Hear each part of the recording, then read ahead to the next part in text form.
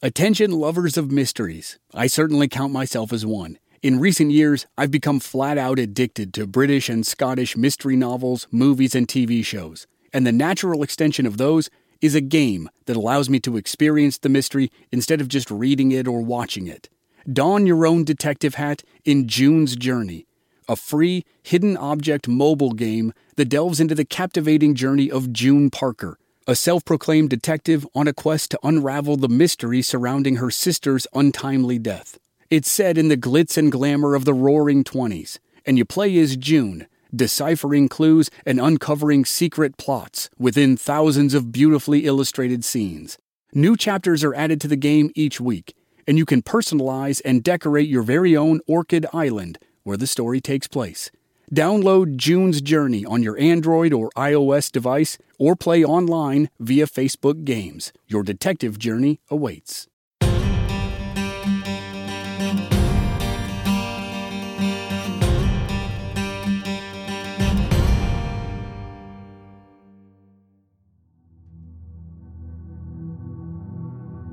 In the winter of 1932, the young man born Lester Gillis escaped his guard while being transferred back to state prison in Illinois.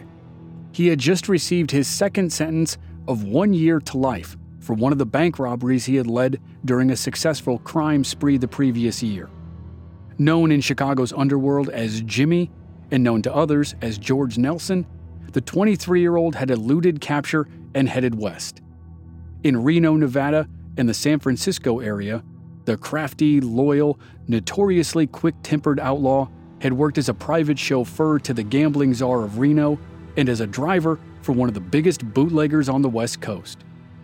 Though short in stature, the man whom history would remember as Babyface Nelson had been a good lieutenant to both men. But it was clear to anyone who crossed Nelson's path that he wanted more. When his restlessness got the best of him, he headed back to the Midwest.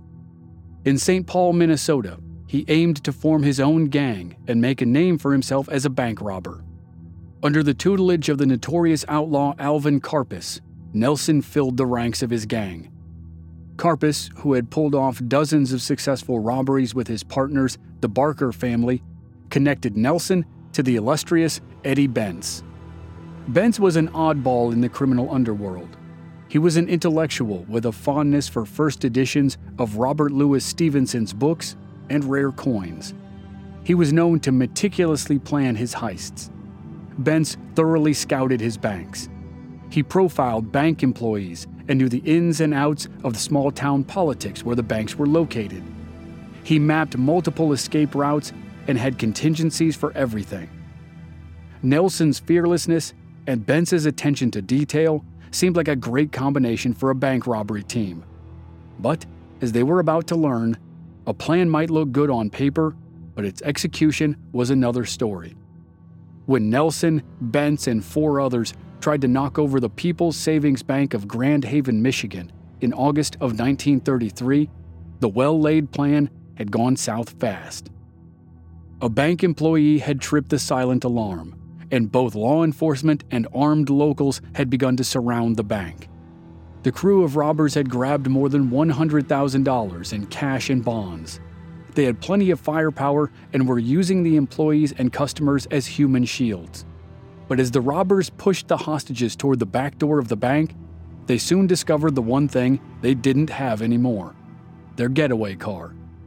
The wheelman, Freddie Monahan, had ditched them all at the first sign of trouble. The robbers would not allow themselves to be caught, which meant there was about to be a lot more shooting than Eddie Bentz, with his perfectly detailed plan, had hoped for.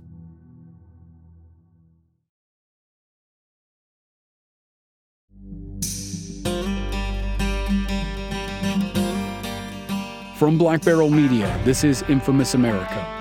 I'm your host, Chris Wimmer, and this season we're telling the story of Lester Gillis, better known as Babyface Nelson, one of the wildest and most intriguing gangsters of the Depression era. This is episode 4, The Dillinger Connection.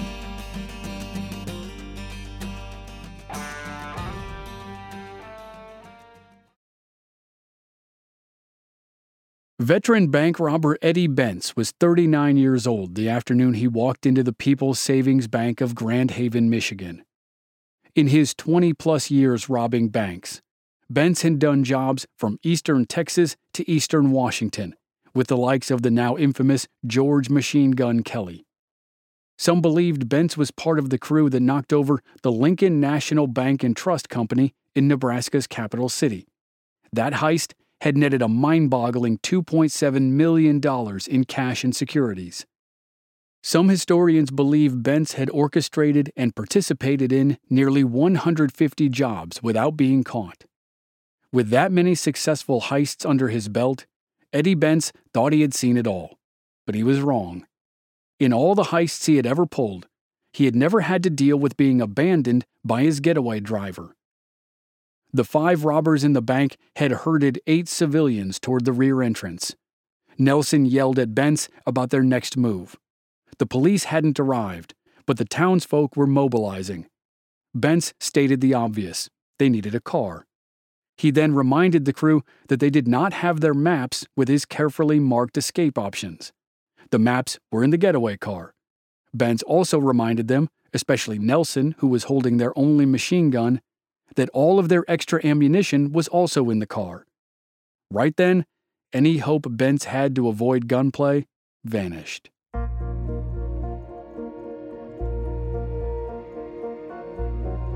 When Arthur Welling, a cashier, had triggered the silent alarm by pressing a button under his workstation with the toe of his shoe, the alarm had sounded at the police station, but it also sounded at the furniture store next to the bank. The store owner had grabbed a shotgun and positioned himself behind a parked car across from the bank. A 21-year-old assistant manager at a nearby store had grabbed a revolver and hunkered down next to the store owner. The robbers started to exit the bank with their hostages, and the store owner and the assistant manager opened fire. They fired over the heads of the terrified hostages, and their opening salvo heightened the robbers' confusion. The robbers moved for cover in different directions, some still clutching their human shields. Nelson fired back.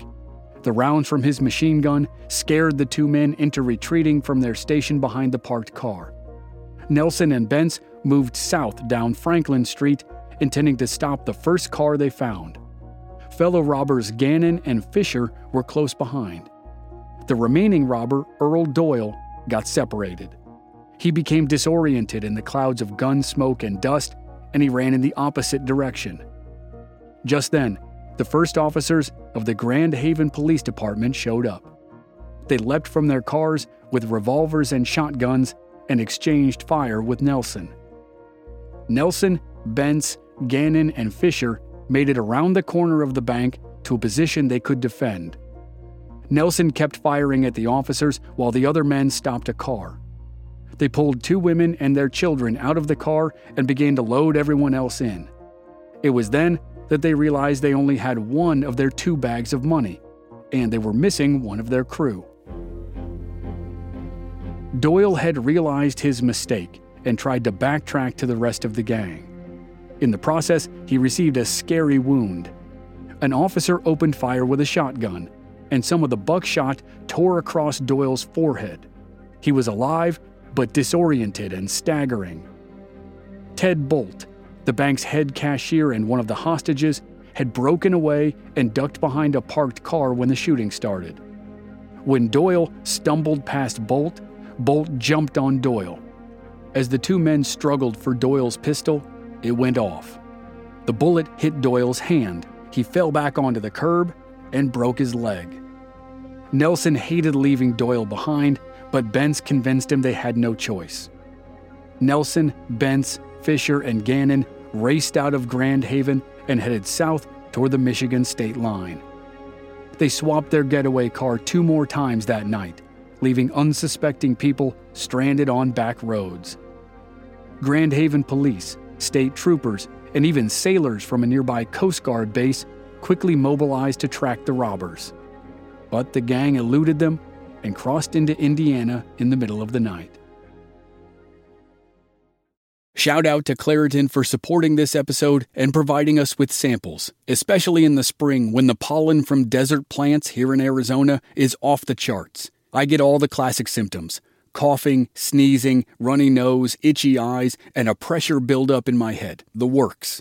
Luckily for those of us who live with symptoms of allergies, we can live Claritin Clear with Claritin D. The double-action combination of prescription-strength allergy medicine and the best decongestant available relieves sneezing, a runny nose, itchy and watery eyes, an itchy nose and throat, and sinus congestion and pressure with ease. Ready to live life as if you don't have allergies? It's time to live Claritin Clear. Fast and powerful relief is just a quick trip away. Find Claritin D at the pharmacy counter. Ask for Claritin D at your local pharmacy counter. You don't even need a prescription. Go to Claritin.com right now for a discount so you can live Claritin Clear. Use as directed. Hey guys, it is Ryan. I'm not sure if you know this about me, but I'm a bit of a fun fanatic when I can. I like to work, but I like fun too. It's a thing. And now the truth is out there. I can tell you about my favorite place to have fun. Chumba Casino. They have hundreds of social casino style games to choose from with new games released each week. You can play for free anytime, anywhere. And each day brings a new chance to collect daily bonuses. So join me in the fun. Sign up now at ChumbaCasino.com. No purchase necessary. VGW Group. Void where prohibited by law. See terms and conditions. 18+. The four robbers huddled in Eddie Bentz's cottage on the banks of Lake Michigan in the early morning hours of August 19th and counted their money. After all that, each man walked away with barely $600. The failed job drove Eddie Bentz into semi-retirement. Earl Doyle survived his wounds and ended up getting life in prison. The harsh sentence had a great deal to do with the fact that Doyle refused to cooperate and name his accomplices. Nelson made sure Doyle's wife, Hazel, received Doyle's cut from the heist, and Nelson's family welcomed Hazel into their home. Nelson felt responsible for the job's failure. It had been his idea to let Freddie Monahan drive the getaway car. Eddie Bentz later recalled that Nelson claimed to have stalked and killed Monahan. There's no evidence to corroborate the killing, but at the same time, no one ever heard from Freddie Monahan again.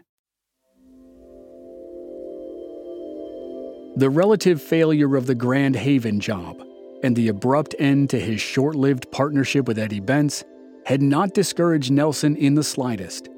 It actually emboldened him. Nelson spent the autumn of 1933 bouncing up and down the western shore of Lake Michigan, recruiting a new and hopefully improved team. One of Nelson's favorite haunts was a club known as the Crystal Ballroom. It had a motel next door, and Nelson and his wife Helen often stayed at the lodgings and enjoyed the nightlife of the club. The businesses were owned and operated by Louis Cernacki and his family. Cernacki had made a name and a fortune by catering to the criminal element traveling between St. Paul, Minnesota and Chicago, Illinois. During this time, Nelson befriended crooks named Homer Van Meter and Tommy Carroll. Van Meter was an experienced bank robber who had done time with John Dillinger, a criminal who was on the verge of becoming an icon. Nelson had met Carroll through Alvin Karpis. Nelson also recruited John Paul Chase, one of the men he had worked with in the California bootlegging business. The group could often be found together at the Crystal Ballroom. Nelson was encouraged by the group's chemistry and was anxious to try another heist. Many who knew Nelson at the time would say the headlines of the summer of 1933 had only fueled Nelson's ambitions. The heyday of the Depression-era outlaw may not have lasted long, but in the summer of '33, it hit full stride, and newspapers couldn't get enough. The action began in early spring. Two young lovers named Clyde Barrow and Bonnie Parker had been running amok and robbing banks, mostly in Texas, since Barrow had been paroled the previous year. In April of 1933, they grabbed big headlines when one of their jobs led to a shootout that left a detective and a constable dead in Joplin, Missouri. Less than 6 weeks later, Harvey Bailey, known as the Dean of American Bank Robbers, led a 10-man prison break from the state penitentiary in Lansing, Kansas. Rumors had long lingered that Bailey was a triggerman at the St. Valentine's Day Massacre. the bloody execution of members of Chicago's North Side Gang in 1929 during Al Capone's attempt to control the city.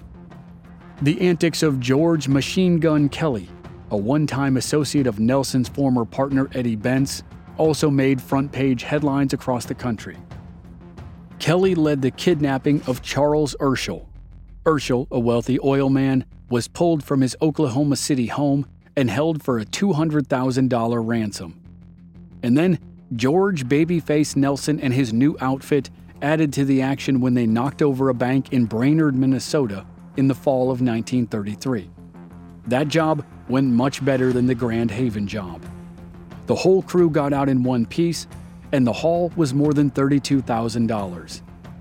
Although Nelson and new gang member Homer Van Meter shot up the town with Tommy guns as they made their escape, no bystanders were injured or killed. But no event dominated headlines of national newspapers, captivated readers, and shocked law enforcement more than the shootout in Kansas City, Missouri on June 17, 1933. Federal agents were transporting a bank robber named Frank Nash from his hideout in Hot Springs, Arkansas, to the federal prison at Leavenworth, Kansas. The group was ambushed by gunmen in the parking lot of a train station in Kansas City. Nash was killed, 3 local police officers were killed, and 1 FBI agent was killed. The brazen daylight assassination became known as the Union Station Massacre, or the Kansas City Massacre. The FBI's top suspect was Charles Pretty Boy Floyd, and it was one of the critical events that propelled Floyd to become the FBI's public enemy number 1, right after John Dillinger and right before Babyface Nelson.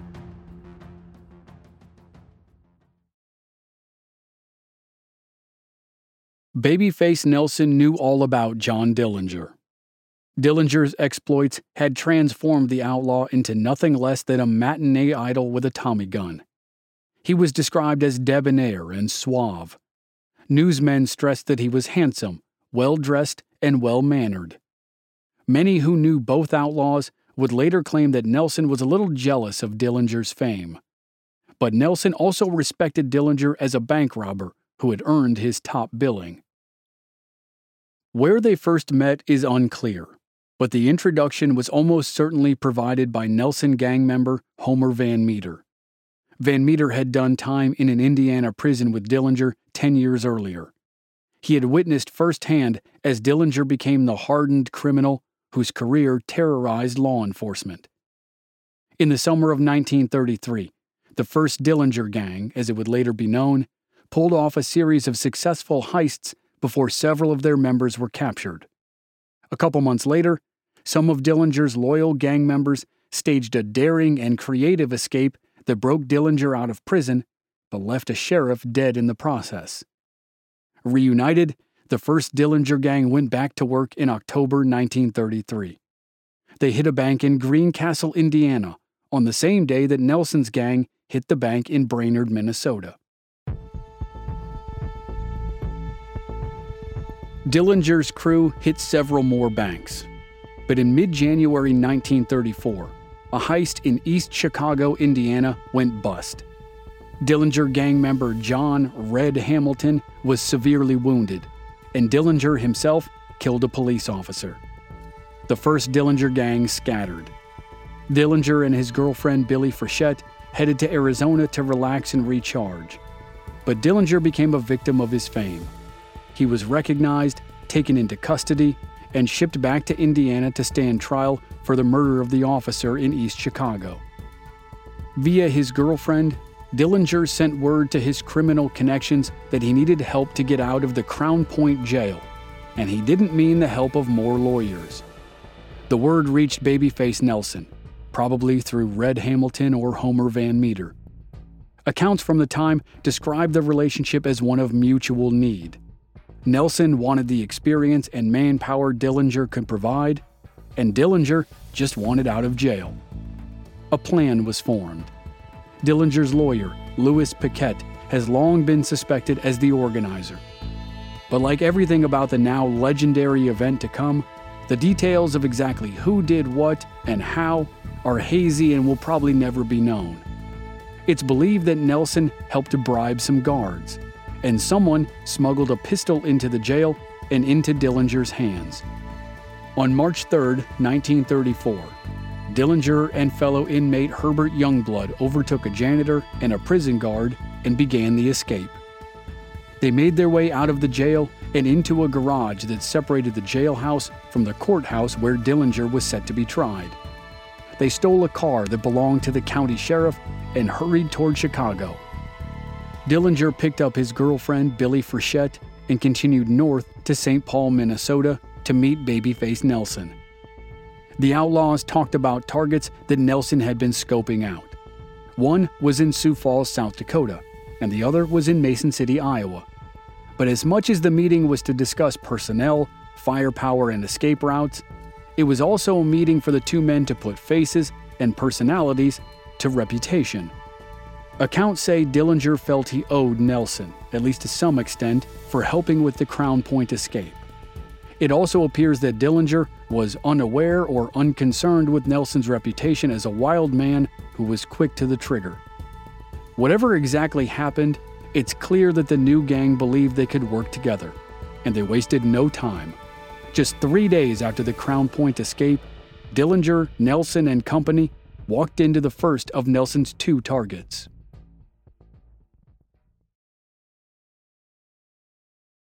Legend has it, when John Dillinger was asked how long it took him to rob a bank, he'd answer, about 1:40. But behind Dillinger's boastfulness was the knowledge that when he led a gang, the crew was well-researched, well-prepared, and good under pressure. But the crew of 6 men who pulled up to the Security National Bank and Trust Company of Sioux Falls, South Dakota, on March 6, 1934, wasn't John Dillinger's crew. It was Babyface Nelson's.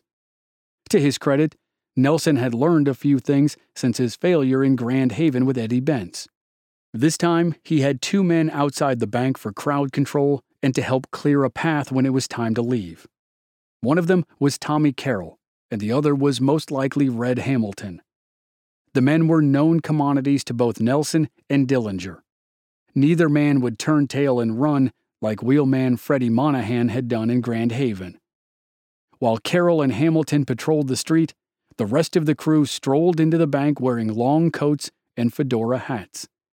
Nelson's adrenaline got the best of him. He yanked out his machine gun from beneath his trench coat and immediately began yelling that they were robbing the bank, and everyone who didn't want a bullet better get face down on the floor. Nelson only got more excited when the alarm sounded. He began shoving the barrel of his weapon into the faces of the bank employees and demanding to know who had tripped it. Dillinger kept his cool. He used the bank manager to open the vault without incident. He and Homer Van Meter began to load stacks of bills into bags. Outside the bank, 3 officers, including the police chief, had already arrived. But almost immediately, they met Tommy Carroll and his machine gun. Carroll moved them away from the bank entrance. They watched the robbery with their hands in the air.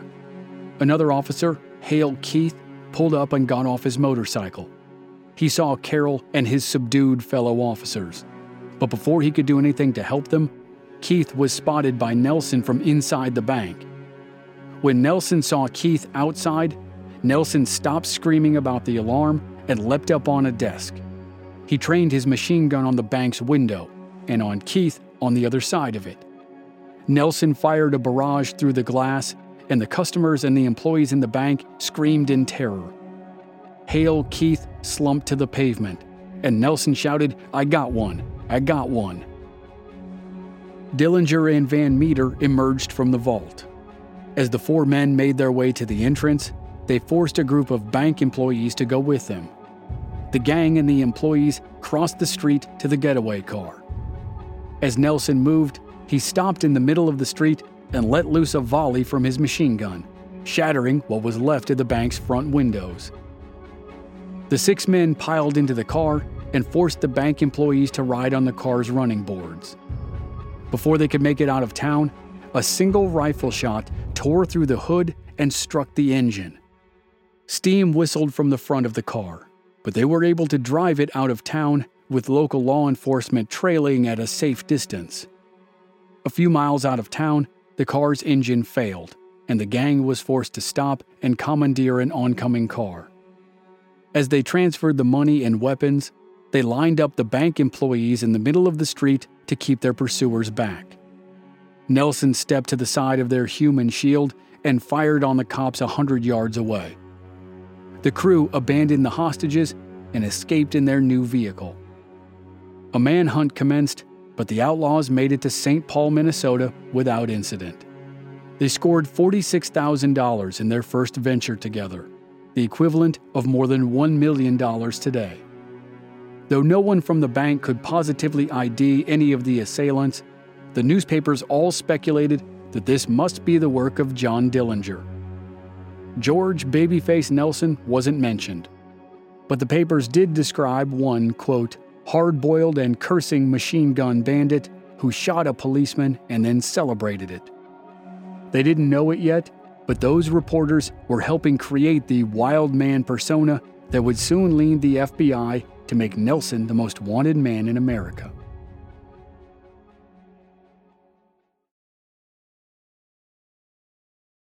In 1919, Missouri Congressman Leonidas Dyer introduced a bill to the U.S. House of Representatives that would bear his name. The forward-thinking Dyer Act was based on the belief that the automobile revolution might equal a rise in crime. Dyer believed that car theft would become rampant, and his act made the transportation of a stolen vehicle a federal crime to be investigated by federal authorities, not state or local cops. So, when John Dillinger stole the sheriff's car during his escape from the Crown Point jail in Indiana and then drove the car to Illinois, he committed a federal crime. That meant the federal authorities, the FBI, could officially lead the hunt for the most famous bank robber in America. The FBI was not yet the well-funded, buttoned-up law enforcement agency that it would become in the second half of the 20th century. In 1934, it had very limited power. Agents at the time were not permitted to carry firearms, although plenty did. And the most surprising difference between then and now was that FBI agents couldn't make arrests. They could do all the investigating, and they could be right in the thick of the action, but a state or local cop had to make the actual arrest. And in 1934, to say the FBI had its hands full would be an understatement. Agents were still investigating the Kansas City massacre from a year earlier. Pretty Boy Floyd and his associates had just recently been named the prime suspects. There were also the high-profile kidnapping cases of two members of St. Paul's social elite, bank president Edward Bremer Jr. and the head of the Hamm's Beer Empire, William Hamm Jr. Both kidnappings had been perpetrated by Alvin Karpis and the Barker family. On top of those cases, the FBI had recently been given jurisdiction over the crime of the century, the kidnapping and murder of Charles Lindbergh Jr., the one-year-old son of the famed aviator.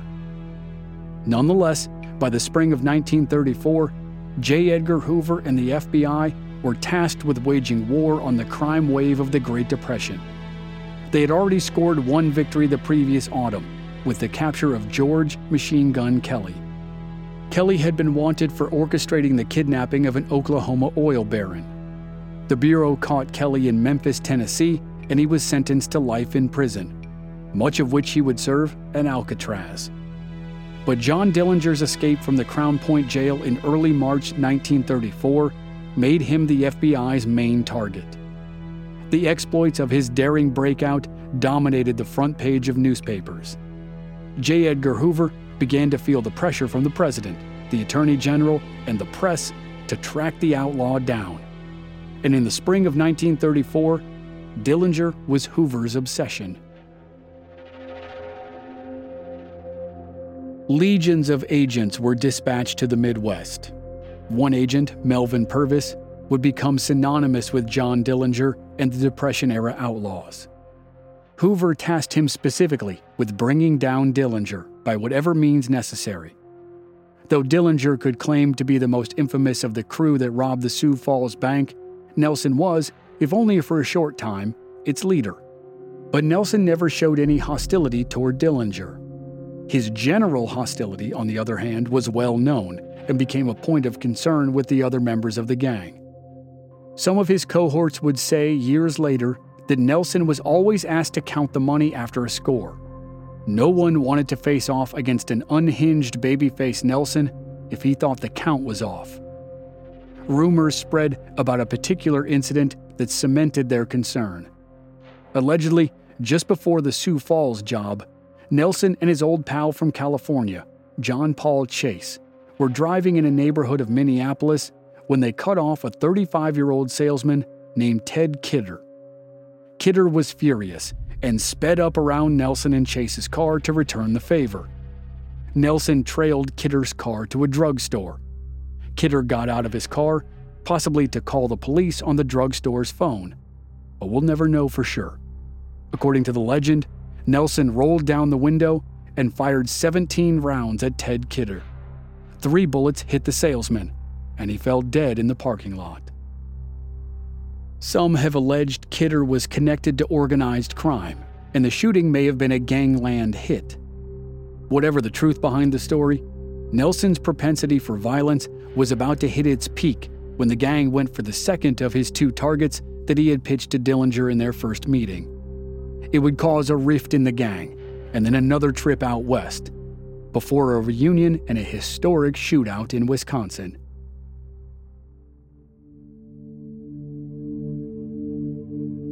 Next time on Infamous America, the Dillinger-Nelson crew get into a gun battle while robbing a bank in Mason City, Iowa, which prompts Nelson to take a trip to the West Coast to cool off.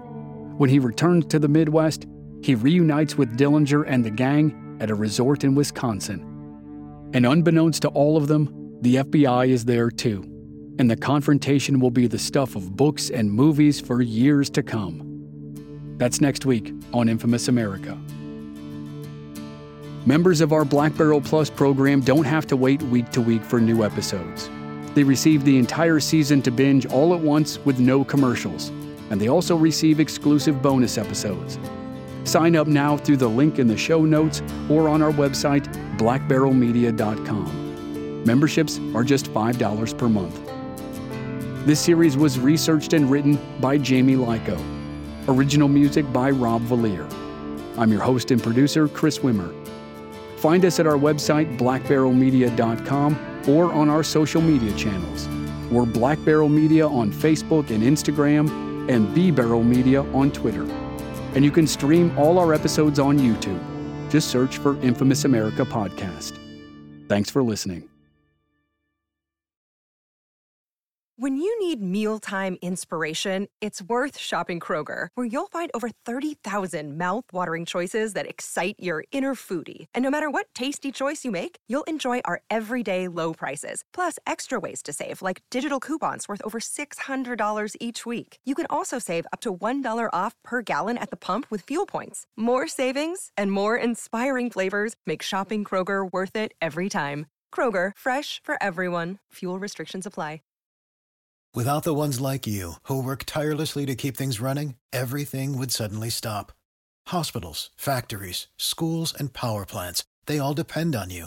No matter the weather, emergency, or time of day, you're the ones who get it done. At Grainger, we're here for you with professional-grade industrial supplies. Count on real-time product availability and fast delivery. Call, click Grainger.com, or just stop by. Grainger, for the ones who get it done.